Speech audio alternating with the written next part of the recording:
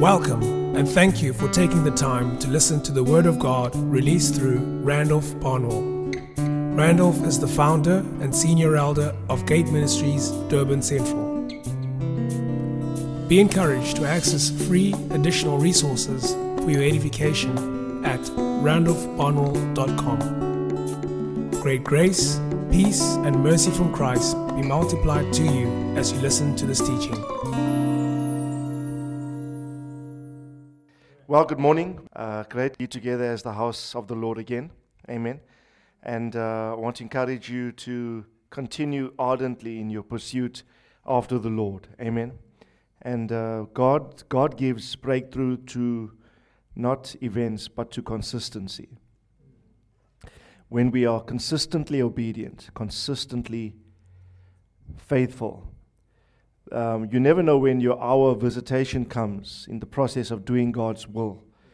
And so you never let up a day, a week. And I want to encourage the house to be faithful, even at Sunday morning gatherings. I know many people are erratic in their attendance, and that really must come to an end. If ever we're going to build something substantial, we need regularity, faithfulness. If you want to be convinced, I have a whole series on my website, which we taught here at the church for over 3 months, I think. It's called Gathering. Gathering, there's about 8 teachings just on the principle, the biblical principle of gathering. And there, if I recall, we shared something like 25 principles governing the gathering of the saints.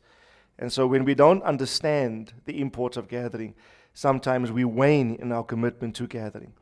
So the scripture says in Hebrews, all the more as you see the day approaching, there will be the need to gather. The need to gather.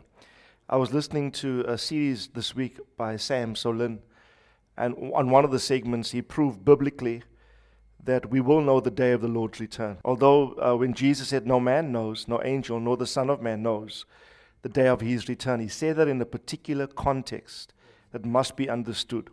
But the rest of the New Testament, if you study it carefully, does reveal that there will be that we will have foreknowledge of the timing of his return. As it was in the days of Noah, so shall it be at the time of the coming of the Son of Man. The question is, did Noah know the day? He did. I think it was 7 days or so, or 10 days before the flood, the clouds came, where God informed him. So it was 7. You have 7 days, Noah. Right? And as it was in those days, so shall it be at the time of the coming of the Son of Man. So, and I don't want to get into that teaching now. We can do that maybe in another segment. But there's ample biblical proof that we will know the day. When Jesus said, I did not know the day, he said that in a particular time frame to a particular audience. But there was a point even in his disposition as the Son of God when it was revealed to him, the day. Right? And you will find that in the book of Revelation. So tell your neighbor that's a forthcoming attraction. God will not keep his people ignorant about events that concern them directly. It's uncanny to a father it's not in the nature of a father to keep his people and his sons guessing, right? And in darkness and in ignorance. So tell your neighbor you will know the day, right? I like what Sam says, you will not know it early enough to write a book on it. Seek to make some money in the process. But you will have sufficient knowledge. But you know what the value of knowing the day is? One of the things why we should know is that the Bible says, and as you see the day approaching, as you see, you will know. You know, the Bible says we are not those that walk in darkness. Amen. Remember the Bible says he'll come as a thief in the night? It's only a thief in the night to those in darkness. Yes. Read the context. Yes. It says his coming is as a thief.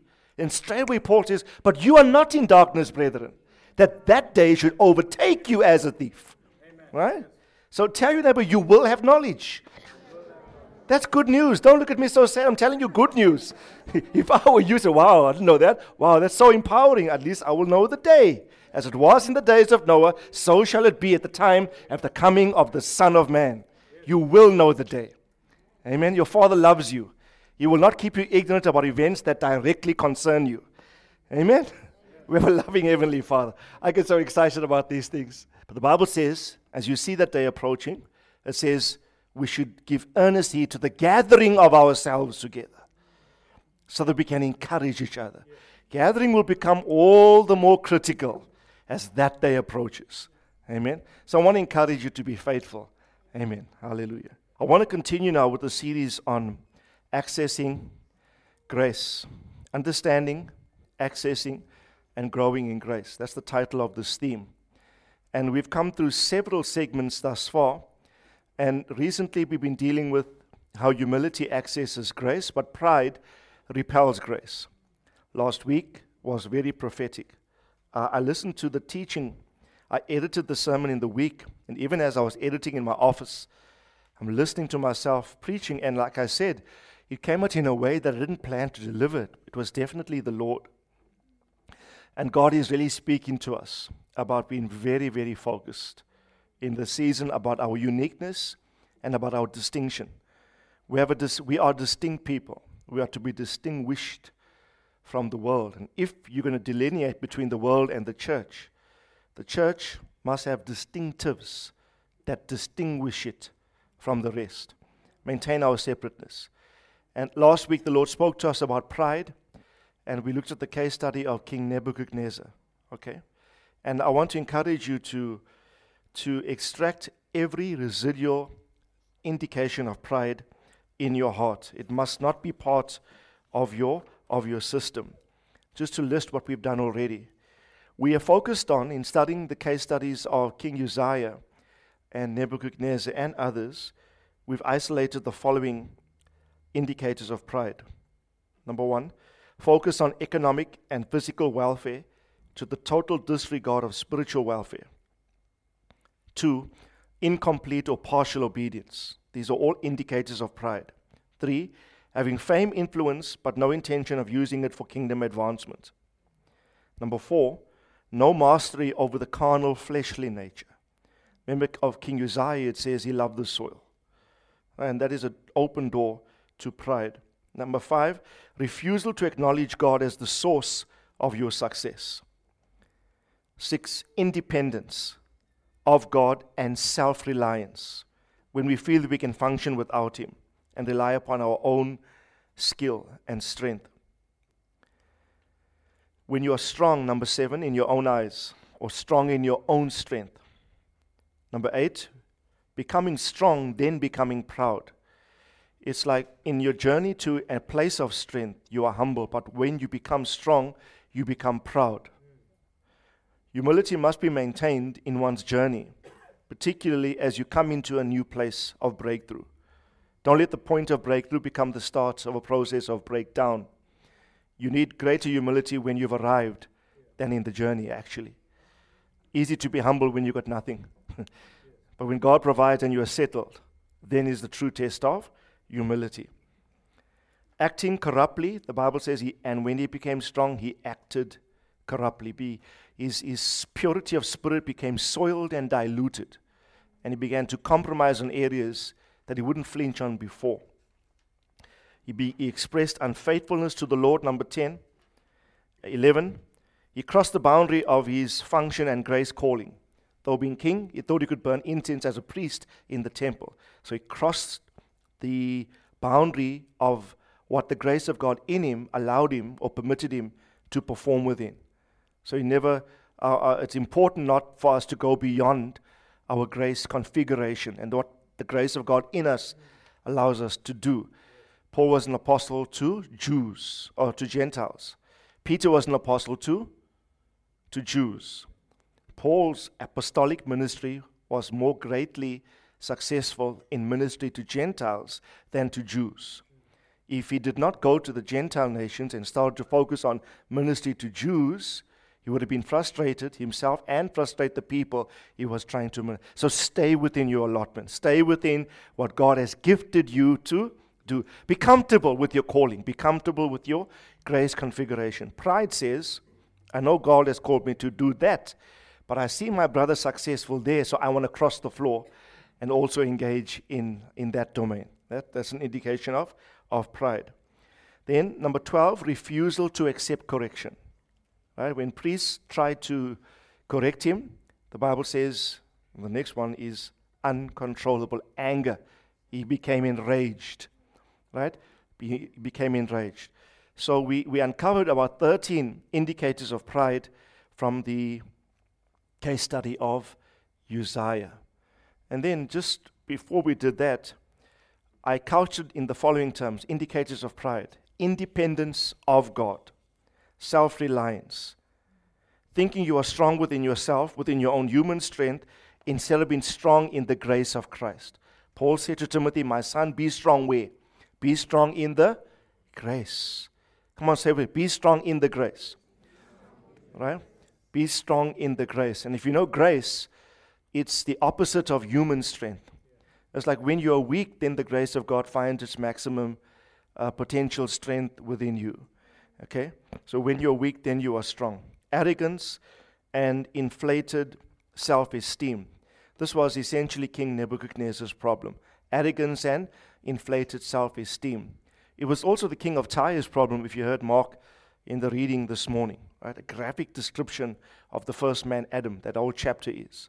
Right? Not Satan, as many theologians believe it to be true. Graphic depiction of the first man and how he fell from an ascended place in God.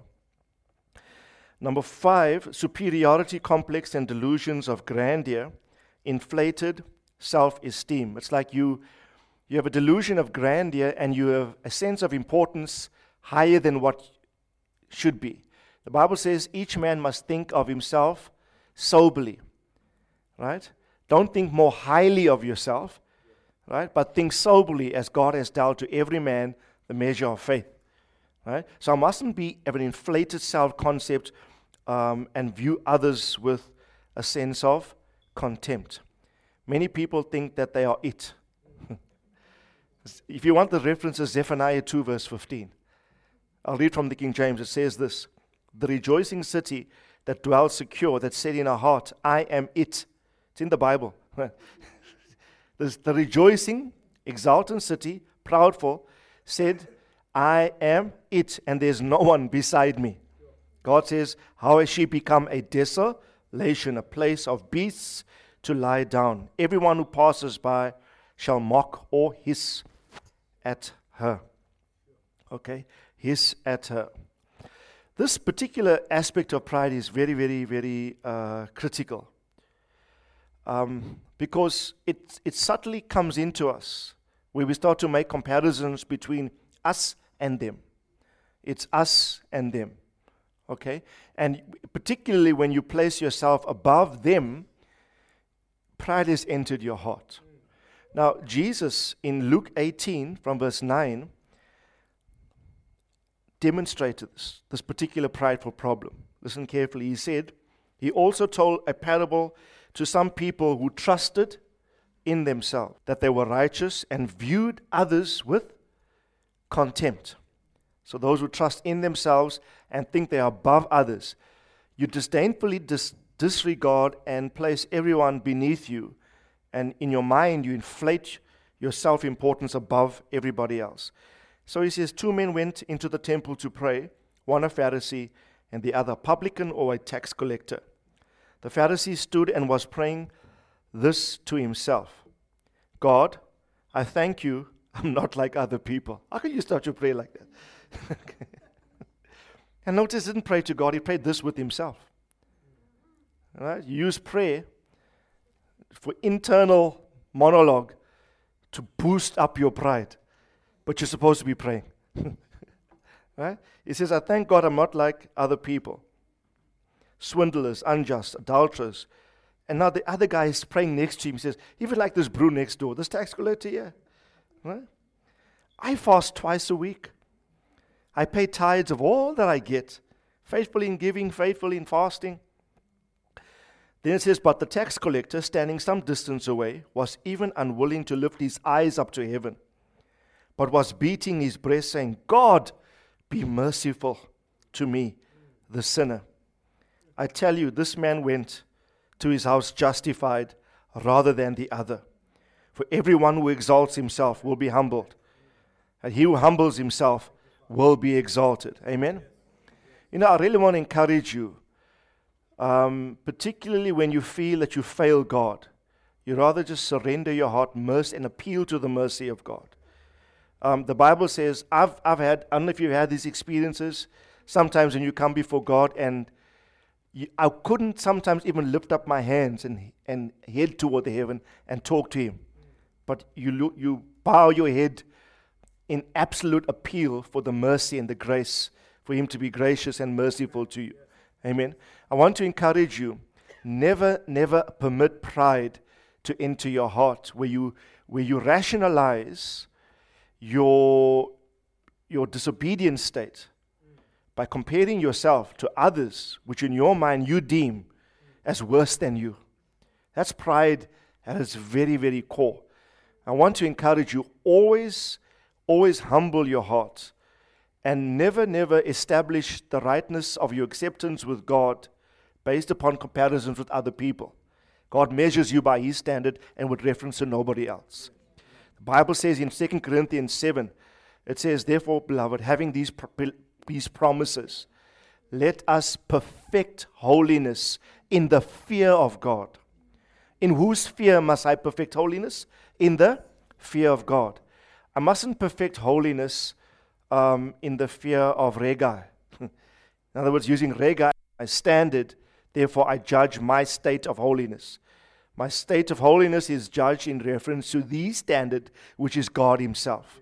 Yes, amen. So the moment, listen carefully, the moment we start making comparisons of one toward the other, we've manifested pride. We've manifested pride, right? So comparisons are odious. And I want to encourage us not to venture there, but to always maintain a humble disposition. Then, the carnal, another expression of pride. I'm going to run through these because I feel I'm taking too long on each one. So I'm going to give you a little truth on each one of these. Is that okay? We're going to be here forever, the whole year, just talking about pride if we carry on the way we are doing. Okay. But maybe the Lord is camping here because He wants to deal with this thing thoroughly from us, right? Another expression of pride is the carnal insistence on the use of titles and or references to accomplishment, right? The carnal insistence on the use of titles and or references to your accomplishment, things that you have done. Now, I wrote in my notes, listen carefully, the insistence of being addressed according to the title of a particular office that you hold or function in, or you fulfill, at times, notice at times, evidences pride.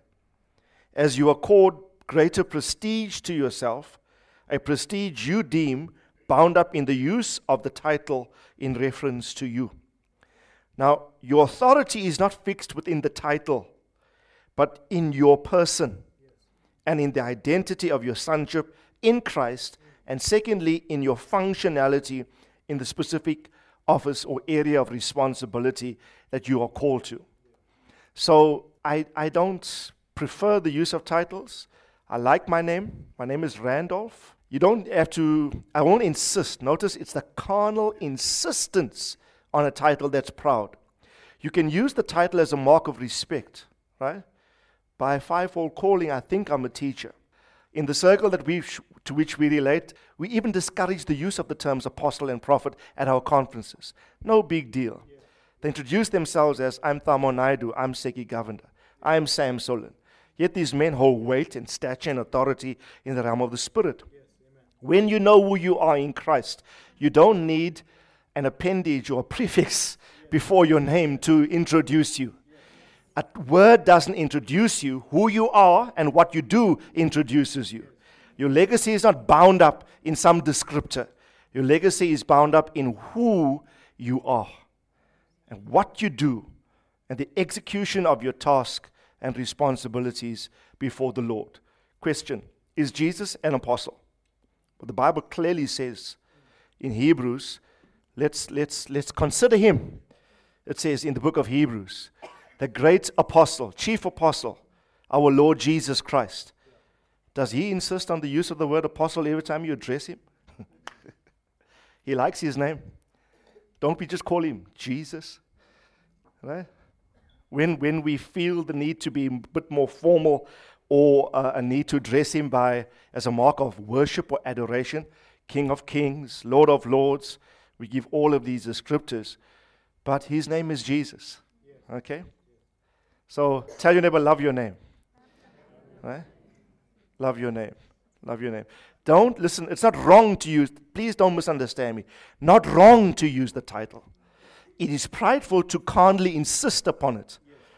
Right? Not wrong, but prideful to carnally insist upon it. Listen carefully, particularly when you lay great store by the title to bolster up your authority in the function that the title purports you to have sway in. So I want to encourage you, just do the work and let your work speak to who you are. Don't sound who you are and you've got nothing to show for the title. Rather do the work and let the work demonstrate all that God has called you to do. Amen? Hallelujah. That's fine. Okay? You know why? It's subtle. You might think, Randolph, why are you harping on such an elementary thing? It's very, very, very, very subtle. Then listen carefully. Feelings of entitlement. This I briefly touched on last week. Feelings of entitlement or expectations. You have expectations of how you should be handled, how you should be received, how you should be treated, how people should respond to you. You have the expectation. When the expectation is not met, you are depressed. But your expectation or your depression has just manifested your pride. Right? Right? So if they don't honor you to the degree that they should, no big deal. Tell you never, no big deal. You don't go to any context having any expectation upon your person. Right? If the classic example here is Naaman, remember? Naaman, the Syrian prince, the Syrian commander, leprosy, came to Israel. Elisha was there. Right? And when he came to Elisha's house, the Bible says he stood outside Elisha's house. And how did Elisha respond to him? Elisha sent a servant to go give him the news. Listen, chap, go to the river Jordan and go dip yourself 7 times. The river Jordan was the dirtiest river in Israel. This is an Assyrian commander. Naaman is the epitome of pride. So is Syria, from where he comes. Right? Now, the Bible says he thought. He says, who does this Elisha think he is? I thought he would come stand, know what the Bible says? I thought he would come stand by his doorway, greet me, wave his hands, and heal me. Expectation of how God should have worked, how I should have honored. Does he know who I am? He's sending a slave girl to greet me, to give me news, for me to go dip into the dirtiest river in Israel. He even said, are there not better rivers here? Right? What was God doing? Dealing with the pride. Right? You have an expectation. So, this is very important. I'm speaking life reality now. You're going to save yourself a lot of disappointment, a lot of hurt. If you go to any context, you feel you should be honored in a certain way. And if it's not meted out, no big deal. Right? Because you're humble in your disposition. Okay, humble in your heart and in your disposition. Then, eighthly, I spoke about stubbornness. I don't want to go there because we dealt thoroughly with that last week. Amen. No more stubbornness in the house, I hope. Amen. Everybody compliant? Okay, we uprooted that stubborn thing last week. Okay. Stubbornness is a serious issue. 10. Listen carefully to this one. Excuse me. Wanting recognition and acknowledgement and praise for every significant or positive development or result produced in the kingdom through some effort of yours. Okay, you were involved with something, and it produced some positive results. You added value to a process. Your role was key. And you insist on wanting recognition for that. You've just manifested your proudful heart. Right? Now, I want to read 2 portions of scripture in reference to this. Okay? Listen carefully. Do you think that everything you do is because of you? Hey? Is every result positively produced solely because of you and your efforts alone? Even if it is, even if you're the only one involved in the process, the fact that you generated the result is a God-given ability. So take yourself out of the equation and defer the glory to the Lord. Right? Defer the glory to the Lord. I'm dealing with very fundamental things that are going to cause you to uphold the magnitude of the breakthrough God's going to bring to you when you are, like Uzziah, strong and you are marvelously helped by the Lord. Right? At that critical point, don't be like him and start the regression because of pride. Okay? 1 Corinthians 15 from verses 7 to 11. 1 Corinthians 15 from 7 to 11. Just watch. Paul says, then he appeared to James and to all the apostles. This is Jesus. Paul is saying, he appeared to Jesus, the Lord Jesus appeared to James and to all the other apostles. And last of all, as one untimely born, he appeared to me also. Remember on the road to Damascus, he had this revelation of the Christ, right? Notice his humility, the next verse. He says, because I'm least of all of these guys. Paul says, you consider these guys, these 12 apostles of the Lamb, put me below them. I'm least of all the apostles. Right? I'm least of all the apostles. I'm not fit to be called an apostle because I persecuted the church of God. But, remember that we examined this text before? But by the grace of God, I am what I am. His grace toward me did not prove vain, but I labored more than them all. Yet not I, but the grace of God with me. I like what he says. Whether then it was I or they, we preached, you believed. Paul saying, no big deal who God used when. Point is, you believe, you were preached to, you believe, glory to God. Whether James, me, in fact, even when I work, it's not me, it's grace, so I'm taking myself out of the equation. It's the grace of God that is so operative in me. We preached, you believe, glory to God. Amen. Look at this text, Philippians 2 from verse 12. Listen carefully. Philippians 2, I think it's from verse 12. So then, my beloved, just as you always have obeyed, not as in my presence only, but much more in my absence. It's important to obey in the absence of being policed. Many people are compliant when there's a policing person, right? But take away the policing oversight, and you're called upon to manage yourself, right? Some people need external management, but the highest form of management is self-management, where you can manage yourself. In other words, you do the right thing when no one's looking. It's called integrity, right? So Paul's writing to the Philippians, he says, so then, my beloved, you have always obeyed, not just only when I'm around. You've obeyed also in my absence, much more in my absence. And notice what he says, work out your own salvation with fear and trembling. And I like what he says in the next verse. For it is God who works in you, both to will and to work for his good pleasure. You know what he's really saying? He's saying, even when you do the right thing and you're obedient and I'm not around, even at that point you can't say, wow, Randolph, you're still obeying and Tom was not even here to watch you. Well done, bro. You can't even say that. He says, even that obedience is purely a reflection of God working in you. God is working in you. Right? So you can't even take the glory.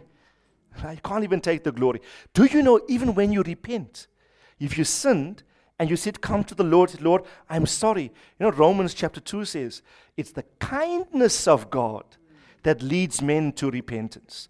You messed up and you came and said, Lord, I made a big bungle up. I'm sorry, Lord. The Lord forgives you. You can't stand and say, wow, I messed up. I said sorry. Hey, I did well. At least I came back. Other people don't come back. No, you can't even say that. The fact that you came back purely indicates that God was kind to you. It says the kindness of God led you to repentance. Yeah? Is God being good to you? You know, whenever I repent, I say, God, if it wasn't, just thank you for the fact that I can even say sorry for what I've done.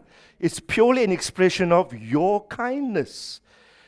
You know, people can even be proud in how they've repented. It negates the very nature of repentance. To bow the heart and be humble and appeal for the mercy of God. I don't know whether we'll have time to explore it, but make a note that some of you must study this. Study the life of Hezekiah in the Bible. God pronounced hectic judgment on the guy. But you know what the Bible says? And death, God said, you're going to die. I'll kill you now. You know what the Bible says? He humbled his heart before God, and he peeled like the tax collector. The sense of his mess up got to him. He said, God, forgive me, and please spare my life. The Bible says, and the scripture says, and the Lord saw how he humbled himself. And the Lord added, I think it's 15 or 30 more years to his life.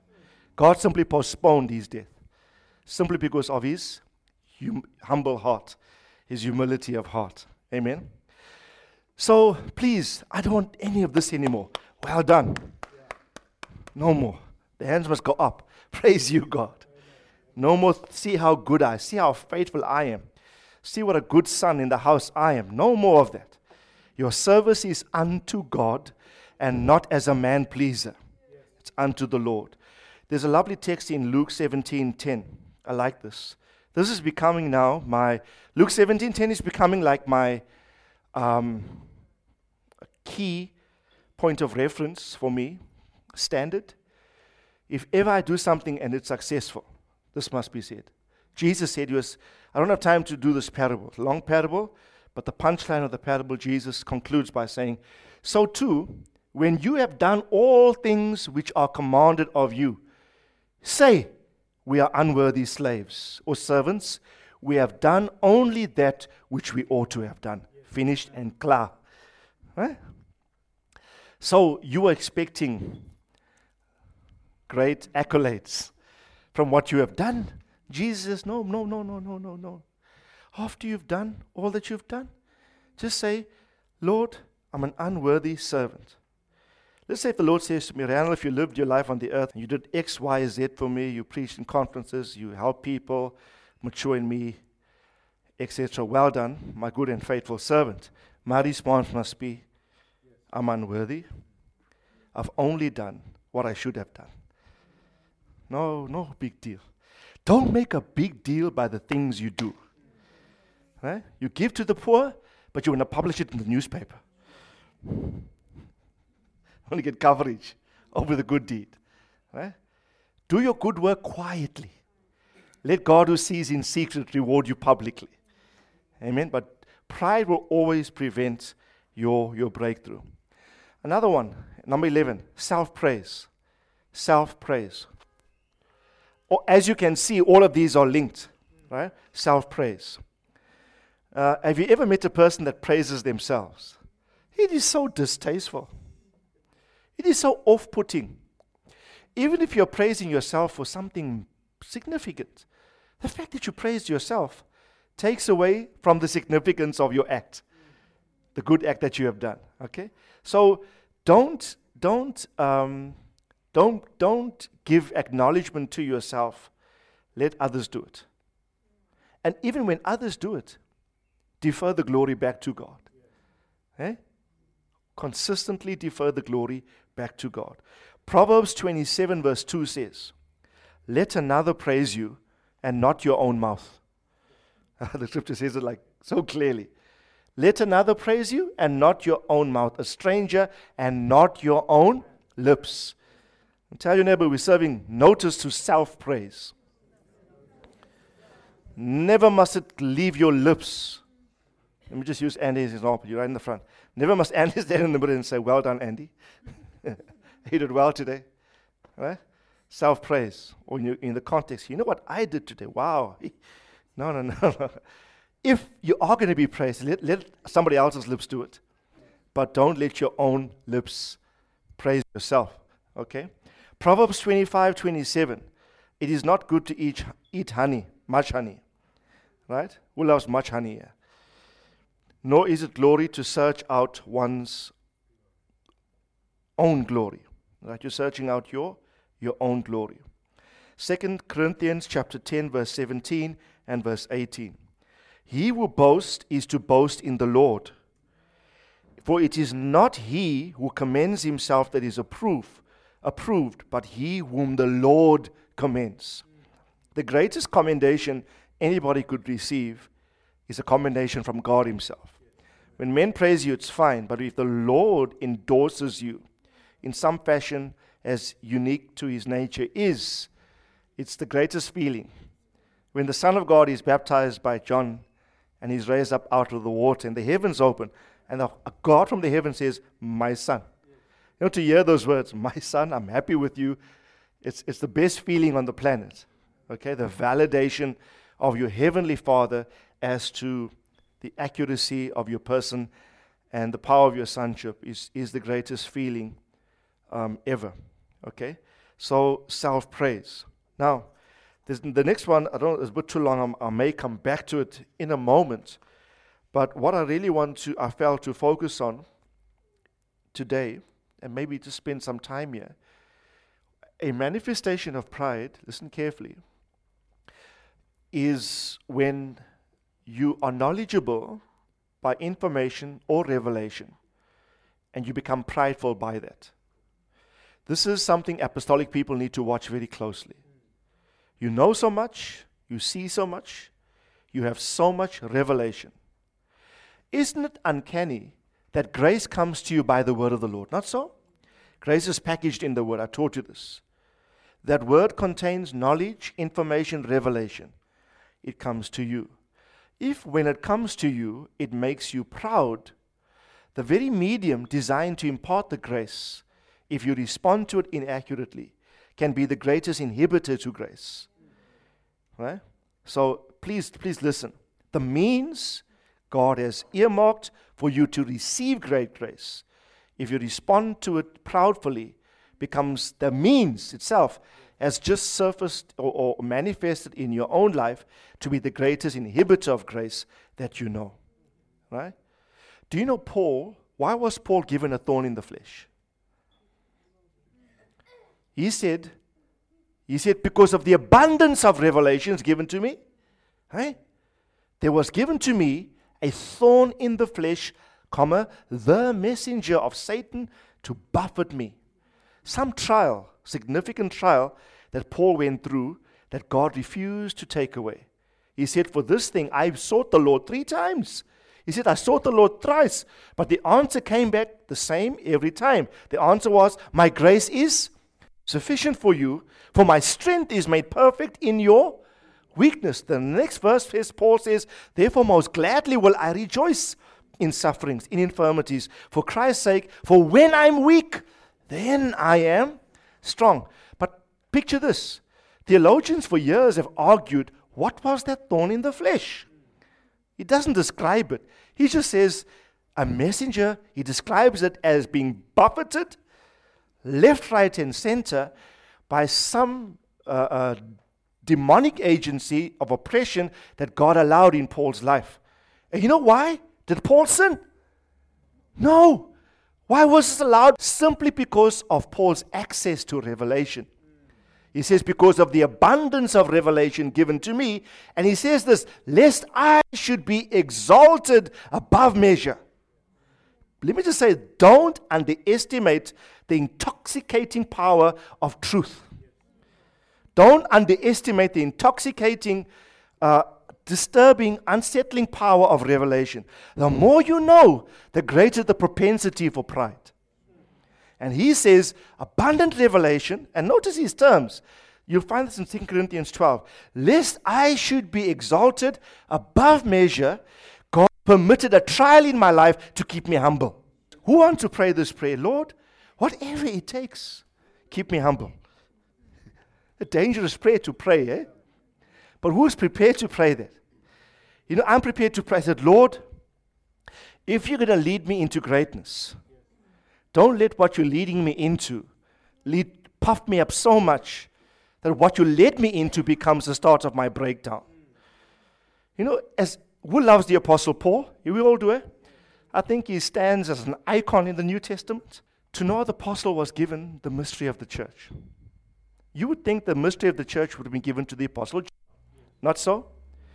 But it was given to this apostle. Do you know who you thought would have written about the table of the Lord? Maybe one of those other 12 who celebrated the table of the Lord with Christ. But in Paul in Corinthians, he says, for I have received from the Lord that which I also delivered unto you, that the Lord Jesus, the same night in which he was betrayed, he took bread. right? And he broke it and he blessed it. He also took the cup and he blessed it, saying, eat and drink. Do this as often as you do in remembrance of me. Who was that revelation given to? Who insisted that the church celebrate this every time you meet? Paul. You would think that revelation and responsibility be given to those who actually practice it with the Lord. My point is, Paul was the recipient of some of the greatest revelations. And you know what? He knew this thing has the potential to puff me up. That's why he makes deliberate statements. James and all the other apostles. Immediately he says, I am the least of all of them. Right? I'm low. If you want to rank me, put me below everybody else. And he says, lest for the abundance of revelations given to me, lest I become puffed up above measure. He says, God deliberately allowed a trial in my life to ensure my humility. Dr. Segi said in Port Shepstone last week, he said, if you don't humble yourself, God will humiliate you. You choose, the humiliation is not destructive, it's redemptive. But he said, you either humble yourself willingly, hear the word and simply obey, or let God order some sufferings for you to teach you humility. But either way you will learn. And he said this, there's the shortcut and there's a long way. I want to go the long way. By the way, the long way is the hard way. Right? Learn the lessons quickly through instruction than to learn the lesson the hard way through suffering. Learn the lesson quickly through instruction than to learn the lesson the hard way through suffering. When did the prodigal decide to go back to his father's house? When? Only when he was in the pigsty. Sometimes the pigsty talks very loud to you and has the capacity to convince you that, hey, you need to adjust your position. So knowledge puffs up. 1 Corinthians, listen carefully. 1 Corinthians 8, chapter 8, from verse 1 to 3. Listen carefully. Now concerning things sacrificed to idols, we know that we all have knowledge. Knowledge makes what? Knowledge makes arrogant. But what does edify? Love edifies. Now please listen carefully, brethren. Paul is contrasting knowledge leading to arrogance on the one hand, and pride and love leading to edification on the other hand. And which one would you choose, by the way? Obviously, love which edifies, right? He says, knowledge makes one arrogant, but love will lead to the edification of the brothers. 1 Corinthians 13, the love chapter, verse 2, says the following. Listen carefully. If I have the gift of prophecy and know all mysteries and all knowledge. Everyone say all knowledge. So I'm talking about knowledge's capacity to puff up. Revelation's capacity to make one arrogant. The preferred alternative is the demonstration of love.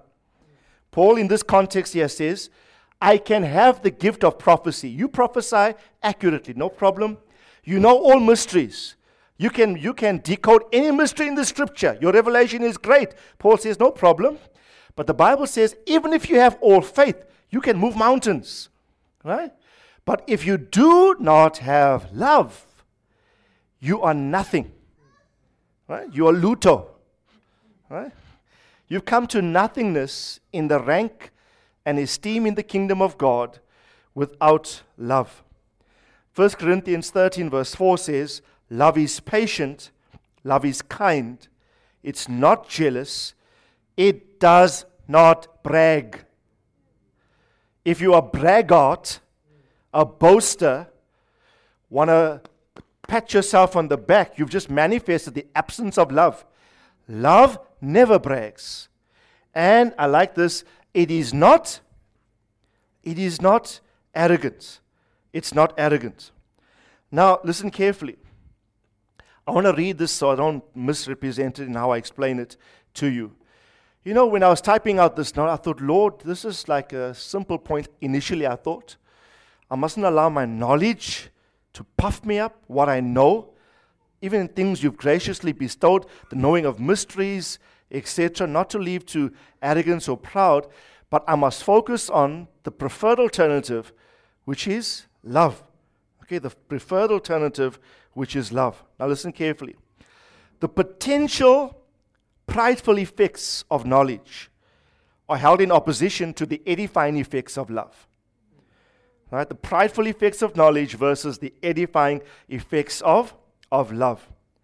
Knowledge breeds pride, which is self-indulgent and selfish, because pride is focused on self. But love, on the other hand, is selfless and is focused on the other.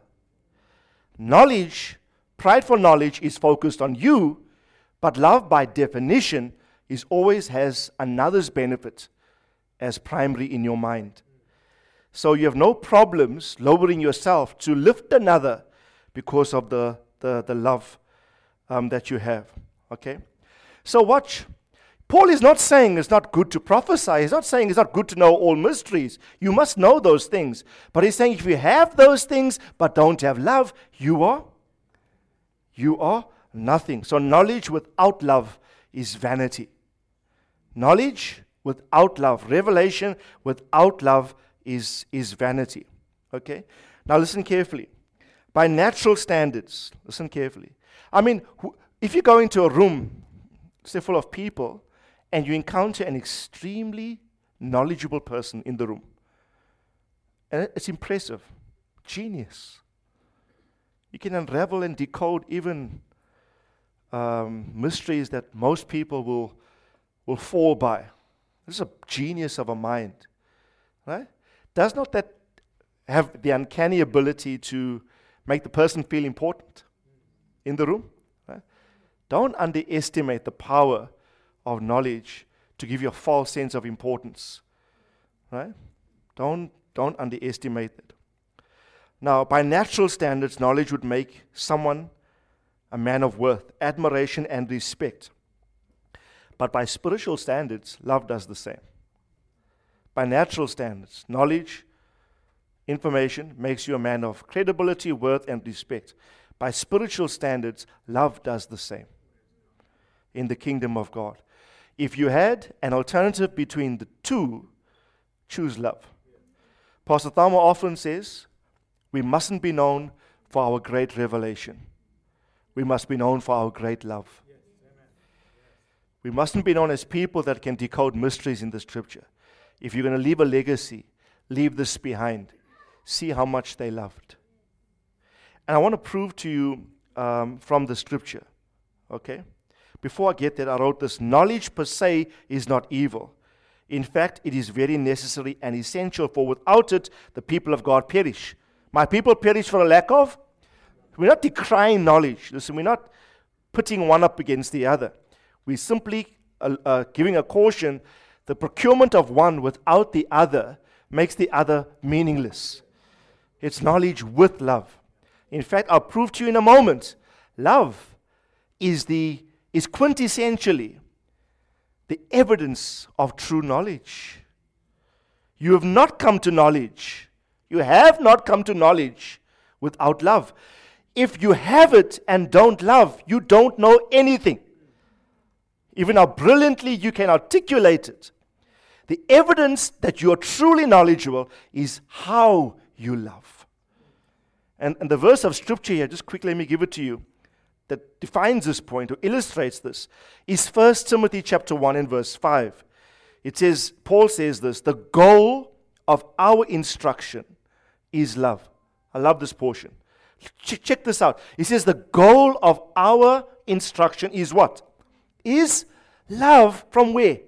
From a pure heart and a good conscience and sincere faith. Now watch.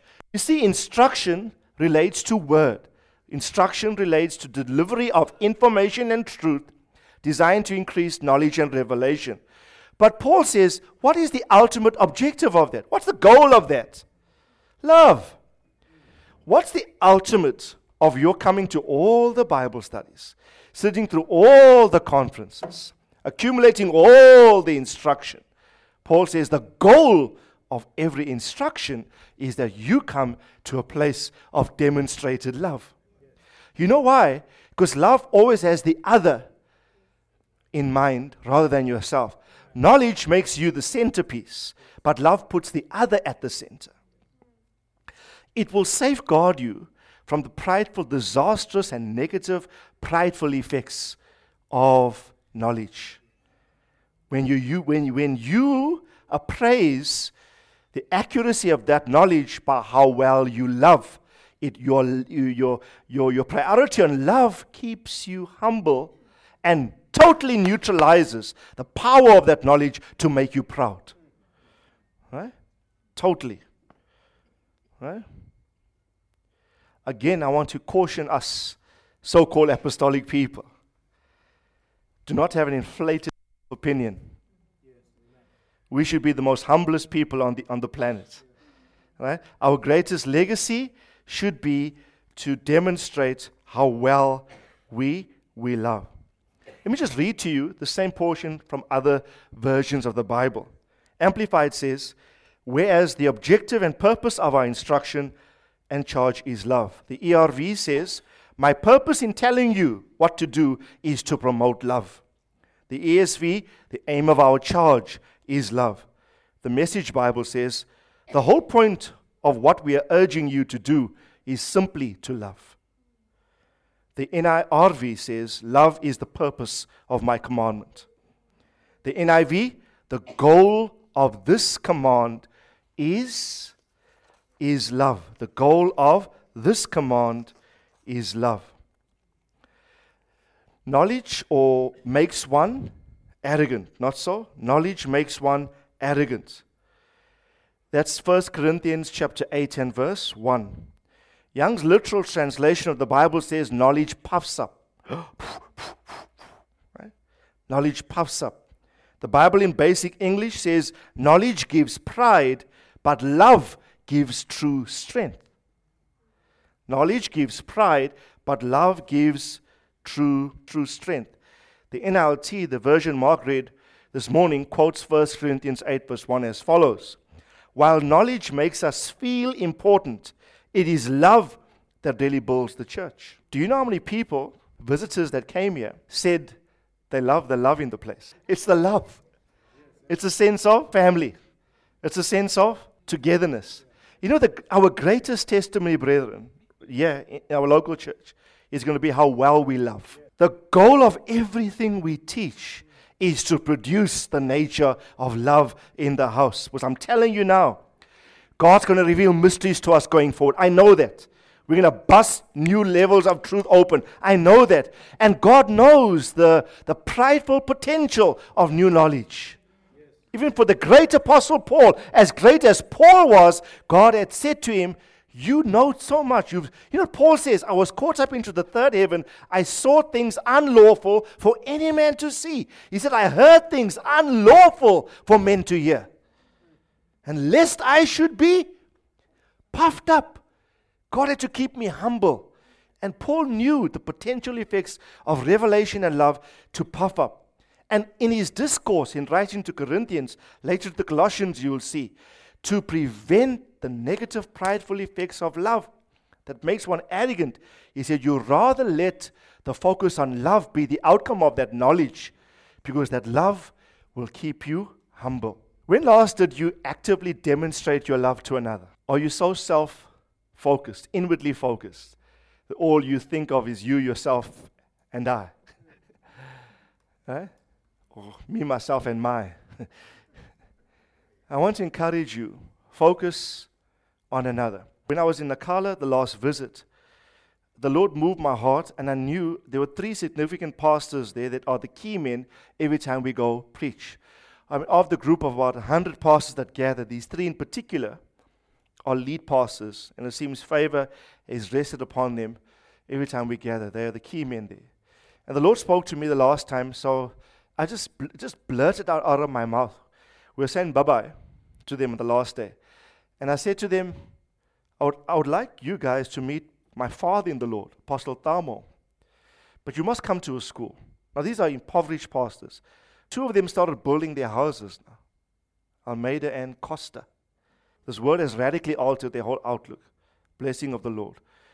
Sean and Fiona's father have been instrumental in helping them get the houses with contributions, building supplies, etc. But it's marvelous to see the transformation in these guys. And the Lord said to me, so as I'm saying to them, I'd love you to meet my Father in the Lord, and also for you guys must meet our bigger family. We've been coming to you, but I want you to know the context from which we come. I want you to introduce you to some of the other brothers, get to know the bigger family. And the Lord said to me, pay for everything. Because these guys can't afford it. Right? Pay for everything. So it's getting 3 pastors over, plus the interpreter, Brasilio, 4. Right? And so we've just spent almost close to 30,000 rand paying for flights, just to and from. I want to make this statement to you now. When you see, we are saving money for our building. Now the rational mind says, but you're saving money for your building. The Lord said to me, but these are your brothers that have an economic need, but you want to upgrade them. Now demonstrate your capacity to help them. And you know that your mind works. But we had to obey the Lord. Okay? So on your behalf we did that. Okay? We sowed that money. Right? I want you to know this. That we took some of that money and we are sponsoring 4 pastors in need that come from economically depressed areas to come, because I know the grace that these guys are going to receive from that context. When they go back, it's going to take our efforts into that area on a much. Don't see rands and cents. See purposes of the Lord being accomplished. Listen, whenever I think of why do I do the things I do, God said to me, and I even do this. I said, Randolph, so long as purpose is accomplished. And I click in my office, so long as the purposes of God are done. Don't attach a figure to the purposes of God being accomplished. What God authorizes, God will resource. Because we're going in 2 weeks' time for the school there. Okay? And so it's going to be a marvelous thing. But listen carefully. What's the point in us teaching them all that we know? We go there about 2 or 3 times a year to Nakala. What's the point in all of this revelation we're giving them? And they can't see in us a capacity to demonstrate love. You know what the Bible says? Love gives. Love gives. Love is not, love is a verb. Right? It's not a noun. It's something you do. You know what? Every time you do, you place less emphasis on your need. Our need right now is to save the money, and what if a building comes up and now we're saying, Lord, our need secondary, this need is priority. So we demonstrate the love of God to people. Right? So you can keep yourself humble by excelling in love. You can avoid the effects of pride by just being more loving. Right? We have beggars that come to our house. Our house, I don't know. The guys in the area just know. You can come there. Okay. We have 3 or 4 of them that are regulars, like weekly. And Renee is very kind and generous to all the guys. Jules knows, in working at the office, we just hear that gate rattle. Da, da, da, da. We even know by the rattle who's there. Oh, that one is there today. They got this particular way they knock at the door, as it were. You know? And sometimes you get busy in the day and, these guys, you have to go out and make them something. But I want to encourage you, rather excel in that than excel in your revelation. You do the business of love. Do the business of love and keep your heart humble before the Lord. Okay? Don't let people take advantage of you. You know, I want to do a whole series on love. Love is not always kind. Right? You must examine 1 Corinthians 13 very carefully. There are some things which says love is always, and you give a certain. But when it comes to certain things, it says love is this, but it's not always that. Yeah, you've got to be very strongly discerning.